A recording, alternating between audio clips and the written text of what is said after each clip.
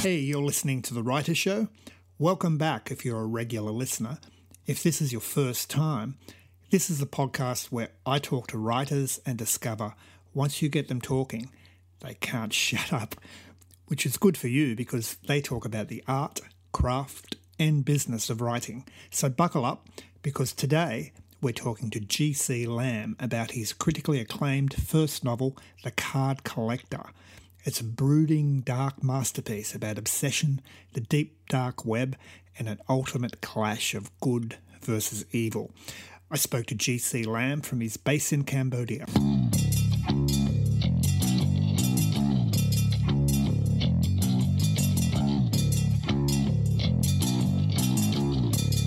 Congratulations on The Card Collector. What's the reaction? Thank you. What's the reaction been to the book? It's been quite interesting. I've actually ordered a couple of copies from Amazon, and they've sent it to me via DHL from America. It was quite expensive because the book actually is quite large. I've got one copy in my hand right here, and it's Great. It's quite a large paperback. Actually, a lot larger than I assumed it would be. It looks a lot larger than an A5, but.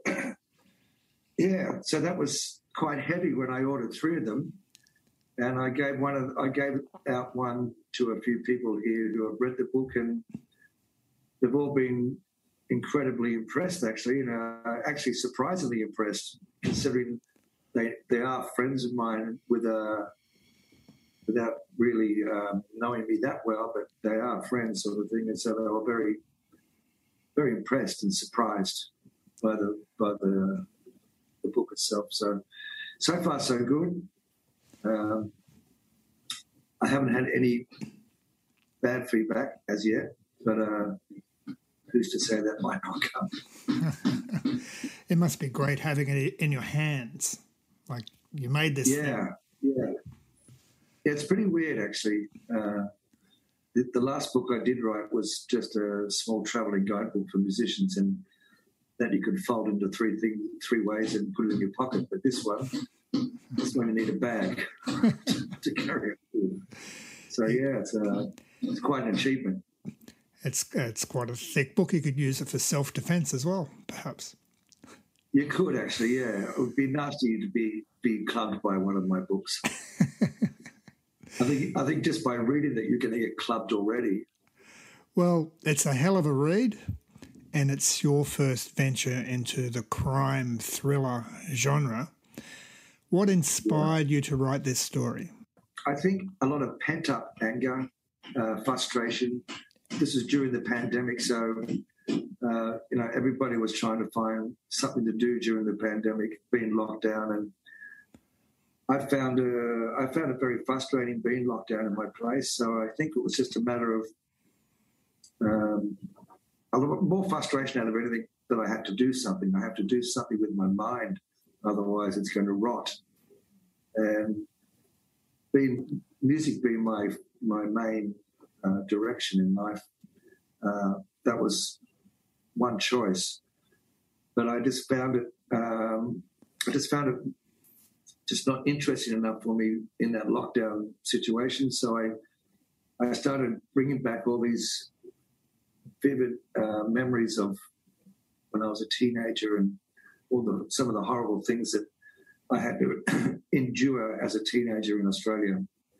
And so all those things, I wrapped it all up, all that frustration, all that anger, the anger, I guess, more towards what was going on in Australia with the lockdown. And I brought all that together and I combined it with the deep, dark web. And I made up these characters. None of them represent me personally, but I created the characters to someone who might be out there thinking those sort of things, and if they had the opportunity, what would they do? And with the deep dark web, it became a really easy escape avenue to pent all that depraved, bizarre thoughts that some people, I think most of us have them, but we never act upon them, of course. But it's when you're writing crime fiction, it's quite easy to use all those horrible thoughts and throw them into another character and let them think about it. Put the blame on somebody else, for example. It's great characterisation in the book. And you've obviously done quite a bit of research to get the feel of the different worlds in the book, the police world, the deep, dark web world, hospital world. What's your approach to research? Well, I had a police detective where I lived. A senior police detective helped me a lot. I had quite a few meetings with him to get the procedure in law enforcement in Australia. He helped me quite a bit with that. He knew nothing about the deep dark web though, but he did tell me that they have a cybercrime division in Australia who work with the federal police. That combined with the research I did about the deep dark web. I mean, obviously, you wouldn't go into the deep dark web unless you really go all the way, and you need quite a lot of money to do that as well. So you can only research so much without actually experiencing what goes on in the deep dark web. And there's 3 levels, of course. You've got the internet that everybody uses every day.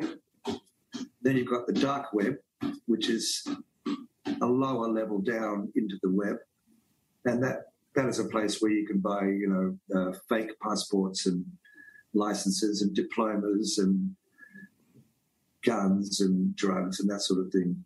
And then you've got the deep dark web. So you've got 3 different levels, and most people don't go far beyond the internet. The ones that do go to the dark web.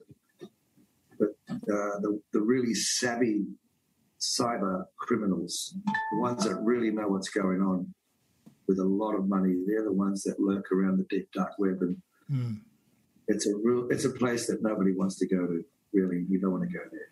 It's a dark world. Yeah, it's all hidden, and there's no credit cards, there's no bank accounts, there's nothing. It's all cryptocurrency. Everything's untraceable. Everything that goes on there is untraceable. So.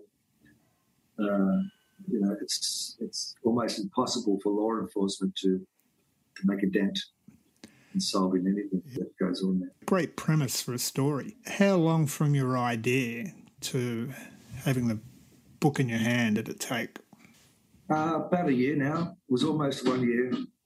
I actually sat down and started writing very quickly. It flowed out like an unstoppable flood. I actually started writing 6 hours a day.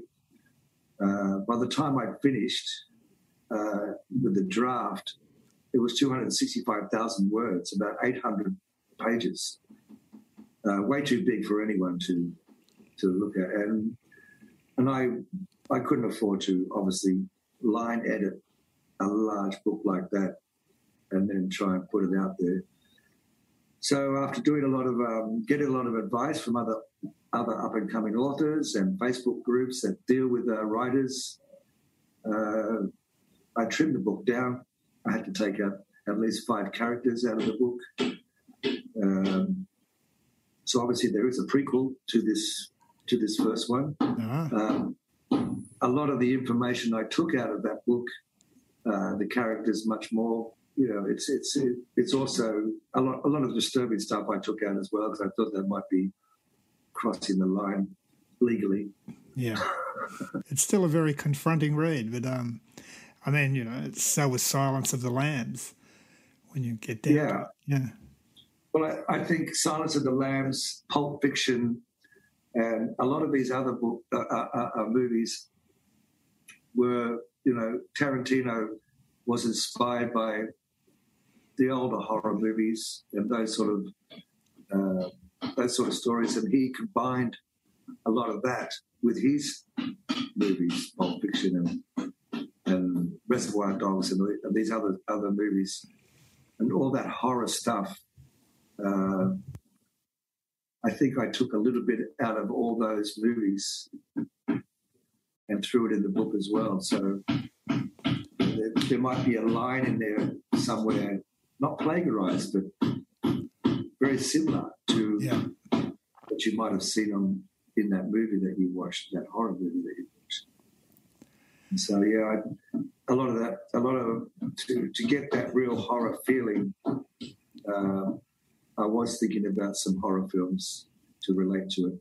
Well, it's very visual. Like I can imagine it as a Netflix series or a big movie. But yeah. Well, surprisingly enough, those red rooms that I talk about in the book, no one knows for sure if they exist or not.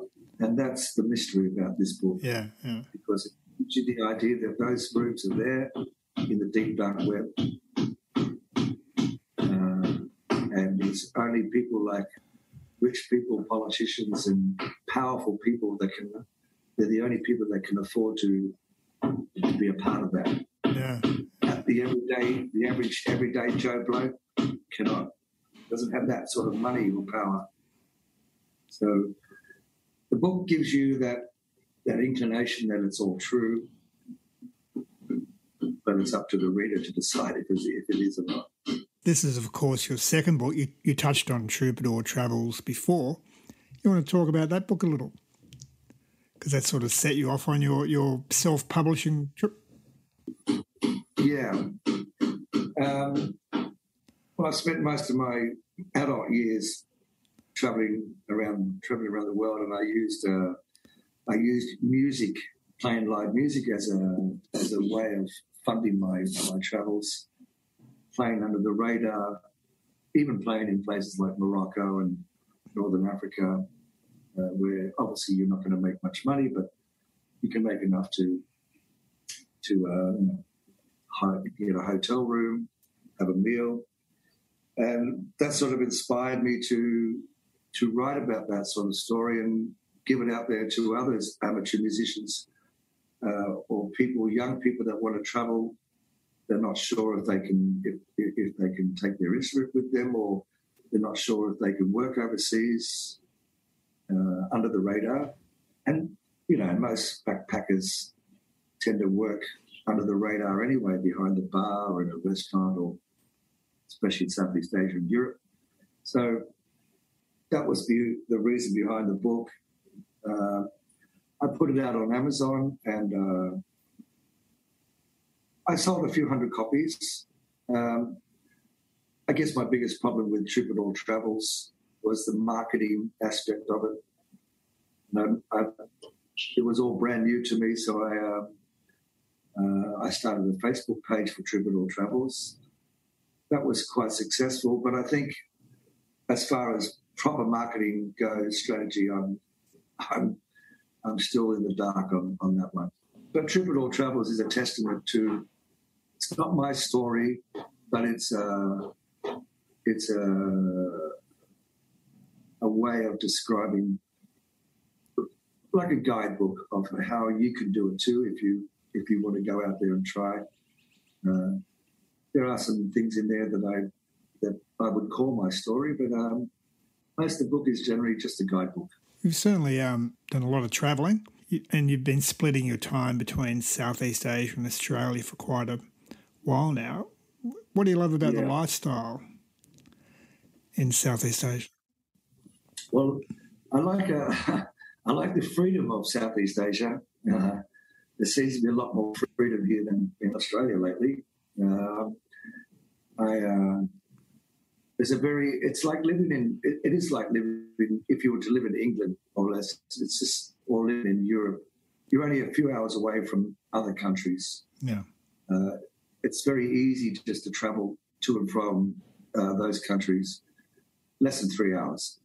So the same goes for Southeast Asia. You could be based anywhere like Vietnam, Cambodia, Thailand, Philippines, but all those countries are just a few hours away by plane. So you do have a better choice.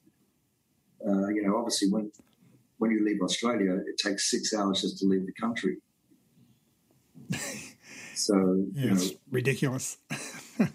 No wonder Australians like to travel for a long time, because it took such a long time just to leave the country. Although the landscape, if you fly during the day over from Sydney to Perth, it's beautiful. What advice would you give to young writers listening to this podcast who want to write and self-publish a book? I would say you've got to be determined. You've got to be able to, you can't force yourself to write. The myth about writer's block is laziness. That's what I put it down to, is laziness. Yep. If you have writer's block, it means your ideas are there in your head. You've just got to bring them out. If you're sitting in front of your laptop and you can't even type one word, then change the style of your genre. Change the style of your writing. Try something different. Whatever makes you keep typing and not stop for hours, that's what you've got to stick with. If you try to write something that's not part of you, it's not going to work. And you could write 40 pages, 50 pages, and then you might stop. And what have you done? You've got 50 pages of something that you don't really want to finish. And the hardest thing about writing the book is finishing the book. It's the most hardest. You can get halfway there, a third of the way, even 3/4. But that's just the beginning once you finish the book, because then unless you're a brilliant academic, then you need somebody to help you line edit the book and make sure it all comes together, it flows. And unfortunately, that does cost money. There's no cheap way of producing a book. There is no cheap way. As I said, you can use programs like Grammarly, ProWriting Aid. These are all helpful, but you need somebody who's a professional line editor to go through the book and say, well, this would sound better if it was written like this. Yeah. And you have to accept some things have to be changed in your book to make it flow and make the reader, keep the reader's interest. And then once you've line edited it, then you must have it proofread. Once you've got your book proofread, then you design your cover. Once the cover's designed, you put it all together on Amazon. You have to make sure that it's the right format for Amazon. You have to make sure if you use another online platform, you've got to make sure that it's the right format for that particular platform. So it is a arduous process. It can be very frustrating, and it can be expensive. So you really need to find the right person that's going to help you with your line editing, with your proofreading. And it also depends on the size of the book, of course. The average novel is about 80 to 90,000 words. So you are going to need at least under $1,000 anyway, just to make sure your book is properly finished, edited. Yeah. And you can write the book and it can sit there on the shelf. It'll sit in your laptop and you can do nothing or you can do something. I think I found emotional, being highly emotional at the particular time you want to start the book is very important. Create the character, if you are doing fiction, of course.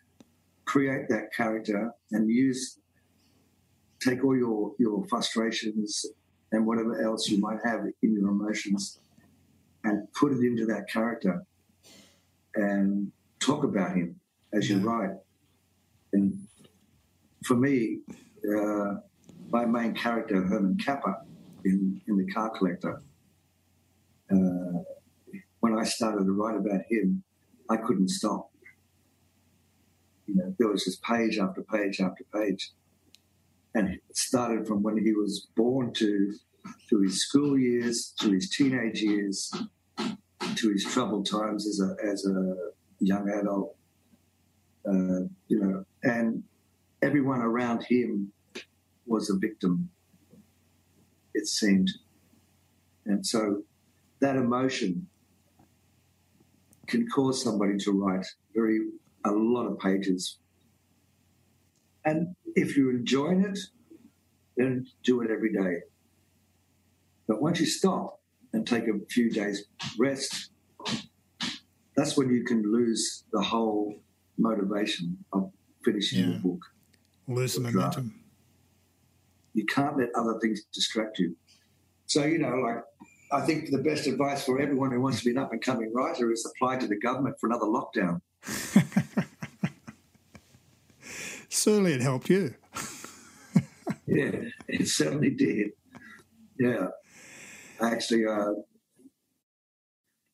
it took me back. It's fascinating to me how much art came out of the lockdown, like people written books. There's been bands creating new albums, You didn't hear from them for 18 months during the lockdown. All of a sudden, they'd pop up with a brand new album they've been recording in secret. Right. Well, I think The Card Collector was the same for me. I just recently published on social media that my book is out. And a lot of friends of mine were completely sideswiped by that. Yeah. No one expected it. In fact, no one even expected I could write. Well, you can, and you wrote very well. I've read the book, as you know. It's a great read. Like I think I read it in 3 or 4 nights. A lot of momentum in it, and you want to find out what happens next. And I've got the same feedback from others. The same thing. It's a page turner. That's it. And with me, and I guess with a lot of people, particularly in thrillers, if nothing's happening, you just go, it's too hard. Like you want to get a sense that you've got to turn the page. What's going to happen next? I didn't see that coming, and you did it. So congratulations. Thank you. Well, hopefully the prequel will be just as disturbing as the first. Well, that's my next question. So you've got a prequel. I was going to ask if there was a sequel plan, but a prequel. So yeah. Well, I think you would describe it as a prequel because it's all the descriptions of the characters in depth, their lives, their personal lives. As I said, I had to take out quite a few characters to trim the book down. So with the prequel, those characters will be added back into the book. And the hardest thing about the Card Collector is to give the person a reason to read the second book. And I had to do that at the end, as you know. I couldn't kill off the characters because I had too much spare work on my computer to just throw that away. So that, I had to let all those dubious criminals escape at the end, except for Herman, of course. Herman's in jail, but he'll be out soon. Where can listeners find out more about The Card Collector and buy themselves a copy? Well, you can buy it on Amazon. Obviously, if you just type in The Card Collector, GC Lamb, you can find it on Amazon. It's on as an ebook or paperback. There's also a hardcover. Ingram Sparks also has published my book, so I'm waiting on someone to order one through them. As I said, it's just come out in the last few days, sorry, and so everything's all brand new at the moment. So at the moment, Amazon's your best bet. If you want to find the book on Amazon, it's available in 10 different languages, I'm quite sure. So 10 ways to scare you. Fantastic. Well, we'll leave it there. And it's been great talking to you about the book. And thank you, Jeff. Yeah. Look forward to reading the prequel. Yes, well, maybe if there's another lockdown, it'll happen within a year. Well, let's hope not. Let's hope not.